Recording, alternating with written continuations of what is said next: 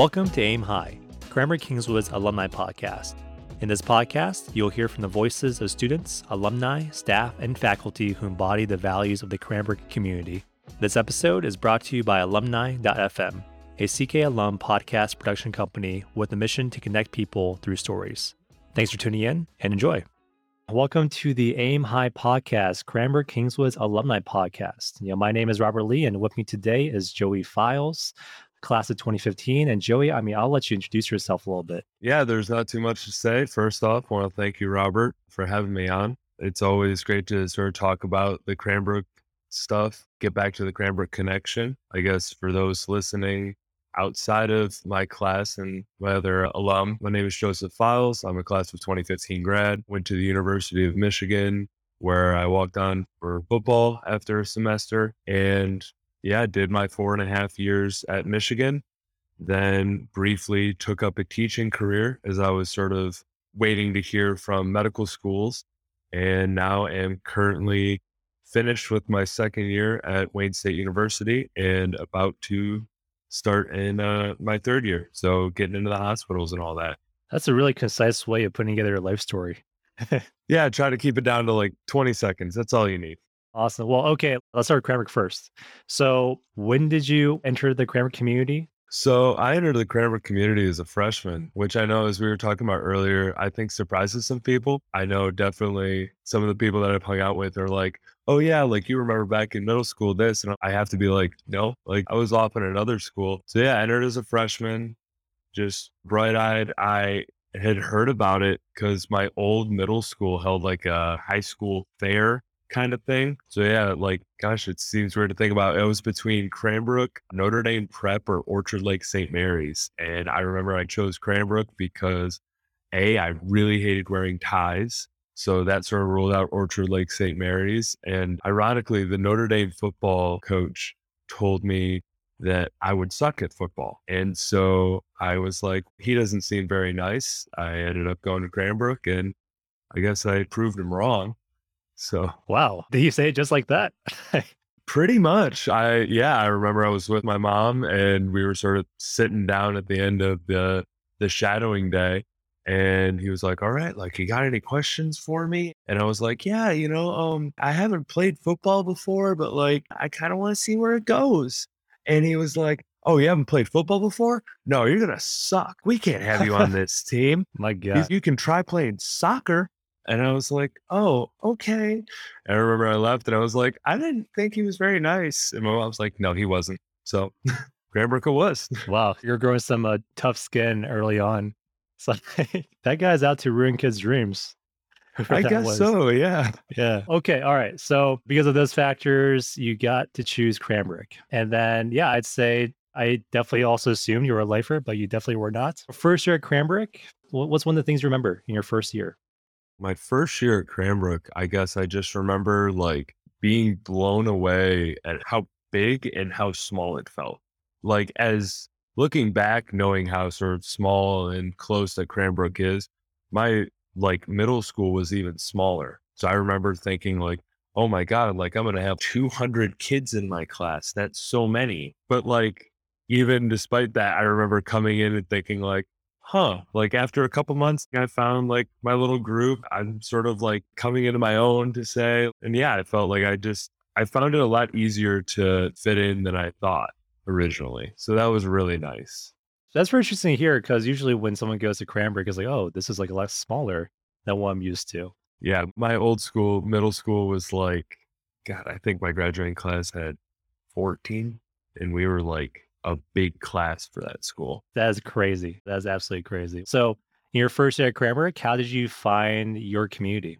I guess just through sports, which I know sports aren't big at Cranbrook, but that's how I've always found like people to hang out with, is like, you have a time they're always going to hang out with each other. You're always going to do something that's at least somewhat fun. Even the crappy parts of sports are still like somewhat entertaining. Yeah, I sort of started with the football guys. And then really like during basketball was when I found like a bunch of the other freshmen and stuff. And I felt like that's when I started finding more like my group, was that winter season. And that was about the time that I started reaching friends outside of sports too. Were you always a sports guy? Like, were you always playing something? Yes and no. So I guess, yeah, the right answer is yes. I've always been playing something. I was never good at a lot of things, so growing up, because I was always just a big kid.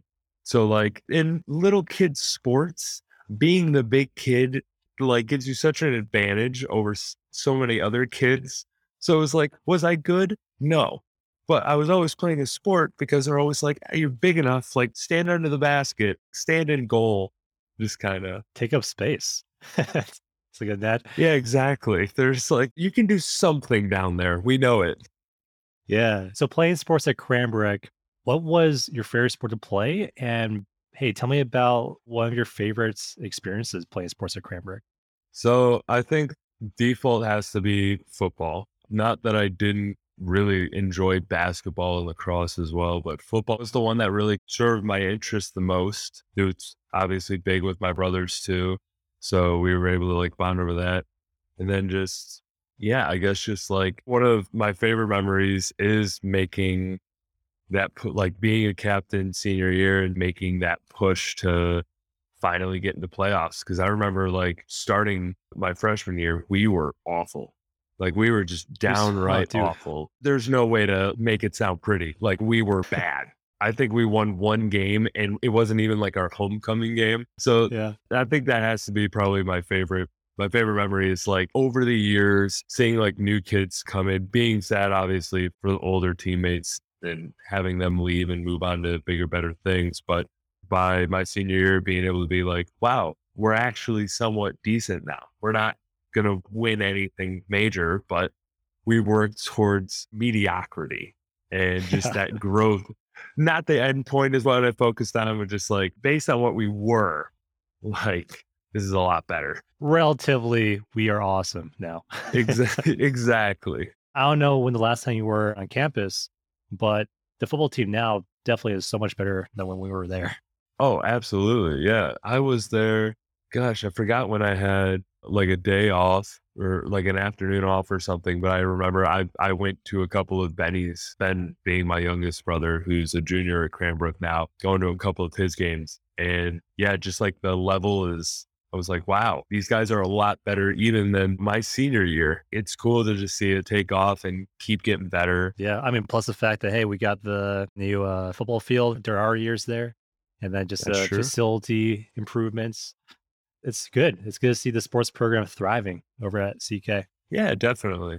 So, experience as a captain, what was that like for you? Ah, geez. Sort of the funny thing is the fact that my mom sort of like digs on my brother and I because we were only two-time captains and my mom was a three-time captain. So she jokes with us like, "Oh, you guys don't know a real struggle. Trust me, once you're a third captain, then you'll know." But no, like it makes you feel, it just adds like another level to it because you feel responsible for it in a way. Playing that sport, obviously, you're always going to be invested. It's hard to participate in a team and to not be at some level invested in the shared goal, whatever that shared goal of the team is. But anytime you sort of are allowed that privilege of being a captain or being a team leader, is sort of when it's like you take that step back and you're like, wow, the rest of my team gives me that respect. Like they trust me that I'm going to take them in the right direction. And I don't know, for me, that's always been like a really point of pride. People trusted me to make the right decisions, and I was hopefully able to do something positive with it. Yeah, for me, I did track and cross country at CK. That was my sport, but very similar, like team experience. You have your captains, and I think there's similarity here where everyone is very supportive of each other. It's very rare. Like I can't even think of an example where anyone gave up per se. They just kept going. How did this lead you becoming a full player over at Michigan? Honestly, just by happenstance. So I definitely left my senior year at Cranbrook thinking, man, that's it. I'm sort of done with football. And obviously that hits hard because that was the sport I was the most invested in. I knew I had two other sports that I had to focus on, but losing that last game was like, ooh, that one hurt a little bit more. But yeah, it's just a weird twist of fate. I show up my third day at Michigan and I'm walking through the quad And ironically, it wasn't the football team, it was the rowing team, who one of the guys was out in the quad, grabbed me on the shoulder and was like, "Hey, did you used to play sports?" And I was like, "Yes." And he was like, "Come with me." And in retrospect, probably should have been a little more suspicious when I just got shoved onto a bus and driven somewhere off. Oh, no way. Yeah, but Okay. they were like, "Oh, trust us. Hop on here. We'll drive you down to the boathouse." And so You did not learn a lesson of don't talk to strangers. apparently not, or at least it didn't stick. Yeah, just Yeah. naive little me. I was like, "Okay, I'll go on the bus." But yeah, so I ended up doing rowing for my first semester in Michigan. So like just absolutely just picked up a new sport. Didn't love it. I really enjoyed it. I obviously have a whole new appreciation for like that sport now because I realized how hard it is, how dedicated you have to be. And so I thought I was going to do that. And then I was like, oh, I guess this is my sport now. And then in January, someone posted as a joke on like the class Facebook page, "Hey, LOL, if anyone wants to live their Wolverine dream, here's the link to the walk-on tryout information for the football team." And I was, there's nothing I can lose here. It's essentially like, I've got a team now. I can stick with that, or I can give this a shot and see where it goes. So signed up for that, showed up to Schembechler Hall on a random Saturday, and apparently like did totally blow it. I definitely remember leaving that thinking like, wow, there are a lot of guys that are faster and stronger than I am. But got the call about a week later from Coach Rick Finati, who, gosh, I forget where he is now, because he basically after 2 years like left to take an assistant coaching job somewhere else. But he was like, "Hey, you were one of the bodies selected. Show up to Schembechler Hall for your like," they didn't call it onboarding, but that's essentially what it was, where it was, here's where you get your loop, here's where your locker is, don't be late to team meetings type thing. Was that like a dream come true for you? Yeah, just because I was like, wow, I never thought I'd get this chance to play college sports. Definitely wasn't something that was ever on my radar. But ironically, the rest of my family is Michigan State grads. I didn't grow up like a huge Michigan fan. Like, obviously, I am now. And so when I originally chose to go to Michigan, I sort of got some teasing from the rest of my family where they were like, really? Like, you chose that school out of all the other schools? And then I got on the team and I was obviously ecstatic. And my parents were like, well, we can't cheer against you now. Like, you've Yeah. made it impossible. We have to cheer for Michigan now. Oh, you made them at least be, I guess, like Michigan a little bit. Exactly. They were like, Yeah. I guess we have to cheer for you when you're not playing state. Yeah. That's amazing. So, Joey Files, what was it like walking onto the field the first time? And what was it like playing your first game? So those were very spaced out temporally. Yeah, my first experience to when I finally got on the field, my true senior year. Yeah, so that took about 3 or plus years to get there. But I just remember my first experience actually was against Chris Wormley, who is now with the Steelers as a defensive tackle. And I just remember it was like a random spring ball where they were like, all right, Files, here's like what the play is. It's just a running play. All you need to do is block this guy one on one. And I was like, oh, wow. Okay. Like, I don't get any help with this. Wow. First play. Let's go. And so I sort of get down in my stance and I look up. And for those that don't know, Chris Wormley is about 6'5", 315 pounds. And at that time, I was about 240, 235, really, maybe add 5 pounds of pads. And I just remember like, heard the ball hike. I was like, all right, I'm going to give it all I got, have my head in there. I'm straining.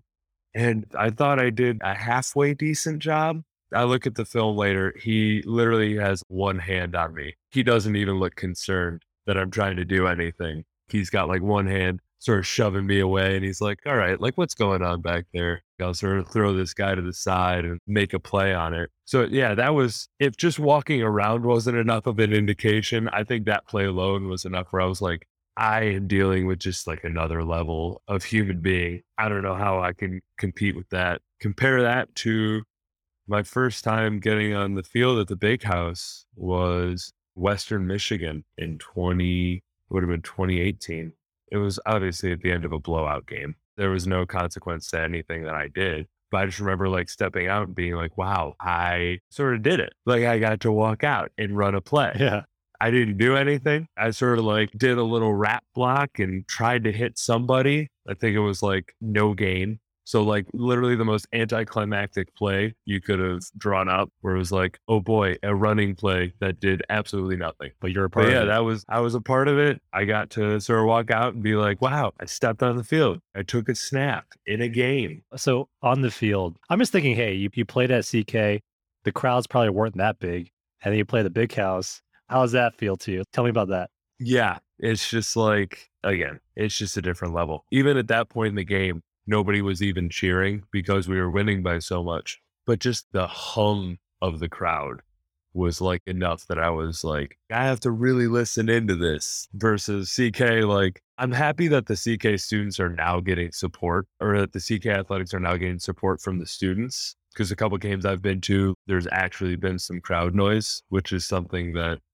I was definitely not used to when I played. Even the base level of noise is as loud as like the CK stadium cheering. And then obviously when something actually like impressive happens there, it's hard not to lose your voice. It's just so loud that you're trying to like scream along or trying to relay whatever, and it just kind of gets lost in the noise. I can't imagine. It just sounds like such a awesome experience that you would never forget. Do you think you're the first CK grad to play on the Michigan football team?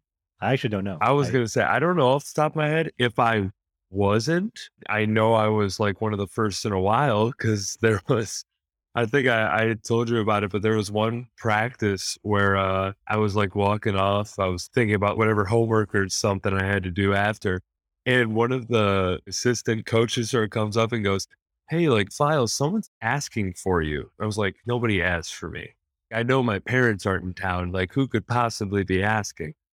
It was a Cranbrook family that the dad was an alum. I don't think he was a football player, but he somehow got access into Schembechler and was what happened to be walking through the locker room and saw my nameplate that said Joseph Files from Lake Orion, Cranbrook High School. And he was like, can we like meet this guy? And the assistant coach was like, sure. So I like walked up and I was like, hi, I'm sorry, I don't think I know you. And they were like, oh my God, you're real. Yes. They were like, we saw Cranbrook in the locker room and we didn't think that it happened. So Look at you. You're a CK celebrity. I guess so, in whatever sense that means. Yeah. That's one more question about Michigan football. All right. So as a player, what's something that surprised you, or what's something that people don't know about the football team that only an insider would know? That only the insider knowledge. I would say just sort of the diversity of players that we have is something that I always think is interesting. And I think it's getting more publicity now as sort of a lot of these walk-on stories are talked about, or as these players sort of step in and do something to get to either the next level or make a name for themselves at the collegiate level. But it's not all future NFL players or like these fantastic athletes. There's kind of a funny mix of college students that just happen to be athletic enough to be a practice player. I'm trying to think of like the 8 or so guys I walked on with. We got a couple guys in med school. One of them's like an accountant now. Another's like a nurse. So it's just weird to think of like the level where some dude who's an accountant now is like, oh yeah, I got my butt kicked in practice by like Jabril Peppers or Jake Rudock absolutely torched me in practice type thing. What's interesting about that is I always thought about, hey, what do professional sports players do after they retire? And sometimes that's what happens. They just go to a normal job. Right. Okay. So relate to that. How did you make your way into medicine? Like, where does that come into play? Gosh, not to sound cliche, but I've always knew I wanted to do something with medicine. I used to joke where it was like, oh, every kindergartner wants to be either a doctor, a firefighter, or a policeman, but doctors don't have to wake up as early. And little did I know that's absolutely not true. Doctors have to wake up. Yeah, where'd you get your information? Yeah, exactly. I think I got lied to somewhere along the line.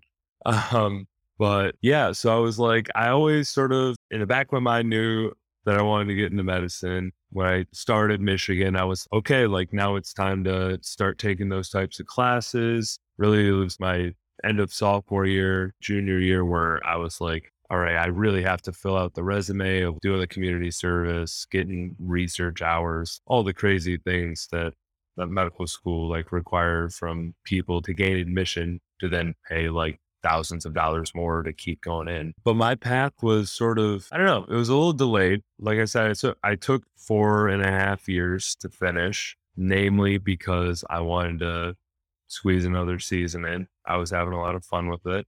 That last semester, I only took 6 credits, which is doing a couple labs, doing some community service, and doing football. It's a lot of fun. Graduated 2019, and sort of throughout that semester, that summer, I had filled out the application. I had taken the MCAT in May and gotten a score that I felt was competitive enough that I didn't need to retake it, which I was super thankful for because that test is brutal. It's just 8 hours of trying to maintain focus, and there's only so much coffee that you can drink without jittering in your seat. And you're trying to remember like everything that you've learned in college. Oh God, what did that one Bio 101 professor say 3.5 years ago? So I thought entering that fall semester, I was like, okay, I've done enough. I have a competitive enough resume. I feel strong about my chances getting in. Applied to about 16 programs, submitted secondary applications for 14, which for those that don't know the process, you submit your common app for the med school called the AMCAS. If they like you enough, they send you a request for secondaries, which is essentially just refilling the same information so that they know you're serious. And then throughout that semester, I proceeded to get denied from almost every single medical school. And that is a brutal process to just get email after email from these programs that you're hoping to hear good news from and just see, sorry, we're very disappointed. Our class is full. We can't offer you an interview at this time, blah, blah, blah. Yeah, it was about that December that I didn't have an exact count, but I think there was only like 4 schools that I had still yet to hear from, and Wayne was one of them. The other ones, they were long shots where I think one of them was Duke. And I think the only reason I didn't get outright denied from there is they didn't even bother to look at my application. So at that time I think you gotta give yourself more credit. oh no, trust me, like this process is competitive. There's that small part where I was like, maybe there's that one guy in the admissions office that's like, we'll give him a chance. But yeah, I think that got lost somewhere in the breeze. So yeah, it was about December where I was like, wow, I'm going to graduate. I don't have anything lined up. I don't know what I'm going to do. And so my old school actually randomly had their Spanish teacher left and contacted me because my parents were still serving on the board. And they were like, do you want to do Spanish? Because we know that you graduated with a Spanish major. Like literally 3 weeks before I thought I was going to be unemployed. And then I'm now preparing how to teach kids to conjugate verbs. Yeah, couldn't have predicted it. After that, I sort of like in January, I happened to hear back from Wayne and they did offer me an interview, and then I got waitlisted. So I was like, shoot, I guess I'm really going to be teaching. And that lasted pretty much all the way until June, right until I was at the 8th grade, like graduation ceremony, like sitting in the back with sort of some of the other teachers. The day before, the principal had asked me, basically saying like, hey, we know that you're obviously waiting to hear back from Wayne, but we haven't looked for another Spanish teacher. Should we start that process? And at that time, I was like, no, like I haven't heard back. Classes start in less than a month. So as of right now, I'm planning to come back. And obviously, like I didn't sound as disappointed telling him that. Yeah. For him, I was like, I haven't heard back. So I'll see you in September. Haha. And that very next day, I'm sitting in the back of the graduation ceremony and I get an email from Wayne and you're in. So then I had like 3 weeks to figure out orientation and submitting all my paperwork, making sure that I had everything documented. And now I'm here. Like I got to, Wow. Very easily you could have been Joey the Spanish teacher and not Joey the doctor. It's Trust me, like, part of me was preparing for that process where I was like, well, at some point, I'm probably going to have to like actually get my teaching certificate or something. yeah. Yeah. Well, I didn't even know you went through that phase, like that short stint of being a teacher. As a teacher, what did you learn from that experience? I'm sure a lot, but what's one? Yeah, I was going to say, yeah, in the greater scheme of things, I obviously learned that I really enjoy working with kids. So I think that's going to play some part in the medical field in the future. But yeah, I just feel like a lot of my life experiences, I sort of gain an appreciation for the people that do that regularly.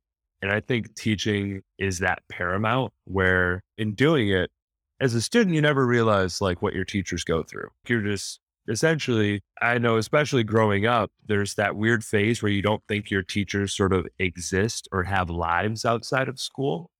So whenever you see your teacher at the grocery store, you sort of freak out a little bit as a kid because you're like, oh my God, wait, you're like a person. You're not just a teacher. Yeah, they eat, they do things. You're not school. What? But like, yeah, to another level, in talking with a lot of the other teachers, like that's like a really tight community. I'm not sure if it was just my school, but I'd walk around and almost every teacher would be like, hey, do you need help lesson planning? I know you haven't trained in this. We're happy to help you. You tell me how much time you need blocked out. I'll adjust my lesson plan so that it fits with yours. And yeah, you just like that camaraderie and just the effort that it takes to, in reality, to just keep kids entertained. Just to keep kids entertained is a hassle in itself. To actually try to teach them things is like a whole other battle. Do you ever spend a good amount of time in a Spanish speaking country? Not nearly enough. The closest I ever got was I got to spend 3 weeks in a study abroad thing in Barcelona, which ironically I learned within 2 days of being there that as they're gaining their independence from Spain, they don't like to speak Spanish as much. So I showed up there with sort of this whole like very, for lack of a better term, very educated gringo way of speaking Spanish and just immediately got shot down by like anybody I talked to where they were like, no. It's either English or Catalan. We don't need to speak Spanish. And I'm like, oh, okay. I just spent 10 years trying to learn, but cool. There's your immersion experience. I Yeah, guess. exactly. I only ask because, like, oh, you're not the type of guy who imagines a Spanish teacher, but No. hey, you never know.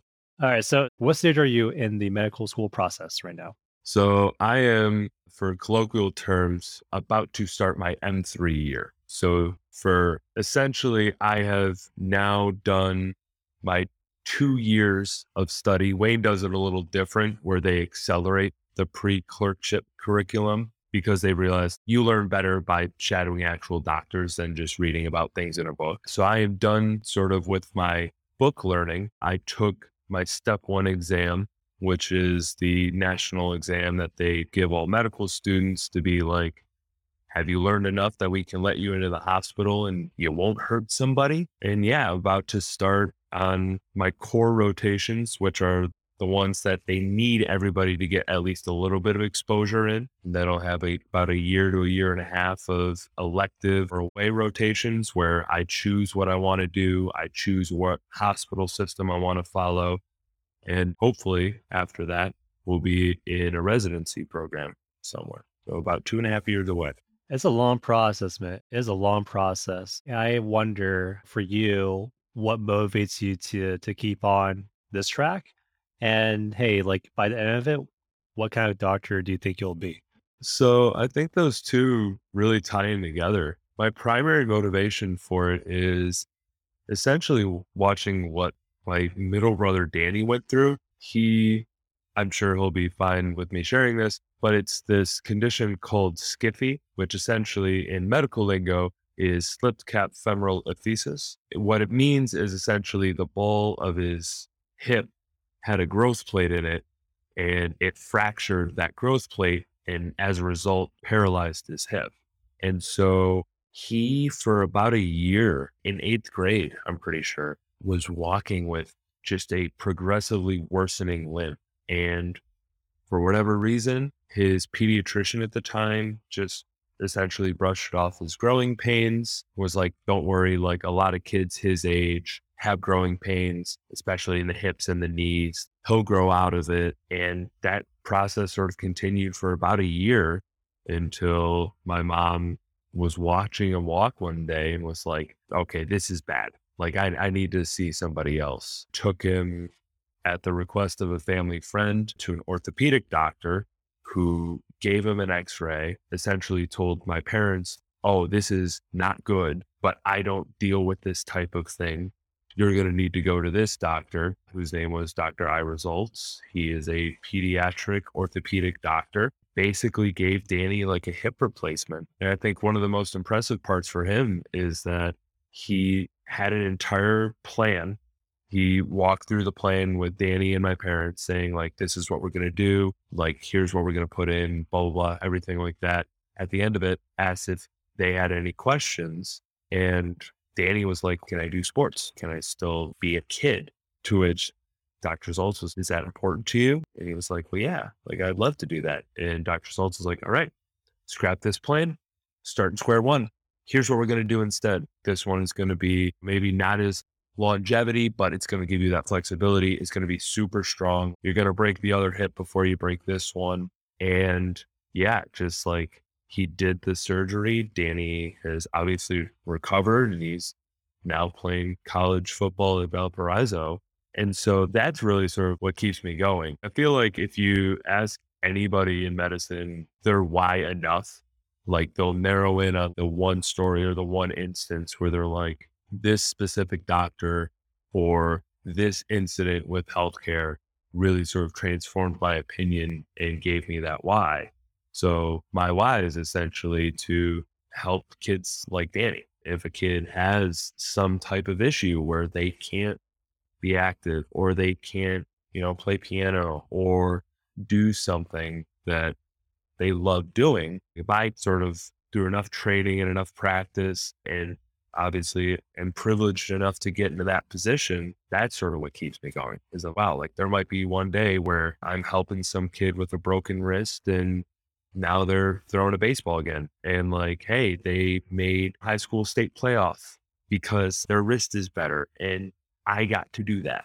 I love how that doctor scrapped the plan, started over again, right? Just to figure out a way to make it work. Right. That's amazing. I so look forward to when you do become a doctor, Joey. That'd be great. Fingers crossed. I appreciate that. We're going to wrap up. And the one question that I ask every single person. So who do you want to hear from next on the podcast? Gosh, I think two names that come to mind because I'm probably going to hang out with them later is Alex Hubers and Grant Glover are two that I think they've also sort of followed interesting life stories. Don't want to spoil too much. They can give it themselves, but those will be guys that I check in on. They're also your roommates for a couple of years, right? Over at Michigan. Right. So I'm biased. Like I, of course, want to hear what they think too. Awesome. Well, okay. So let's do that. Joey, thank you so much for coming on the show. Absolutely. Thanks for having me, Robert. It was really fun. This has been Aim High, Cranbrook Kingswood's alumni podcast. If you like this episode, we'd really appreciate if you could take a few seconds to subscribe wherever you listen and leave us a 5-star review. This helps a lot in getting the word out and making the podcast easier to find. For any feedback or guest requests, please send an email to robert@alumni.fm. Thank you so much for listening and catch you soon.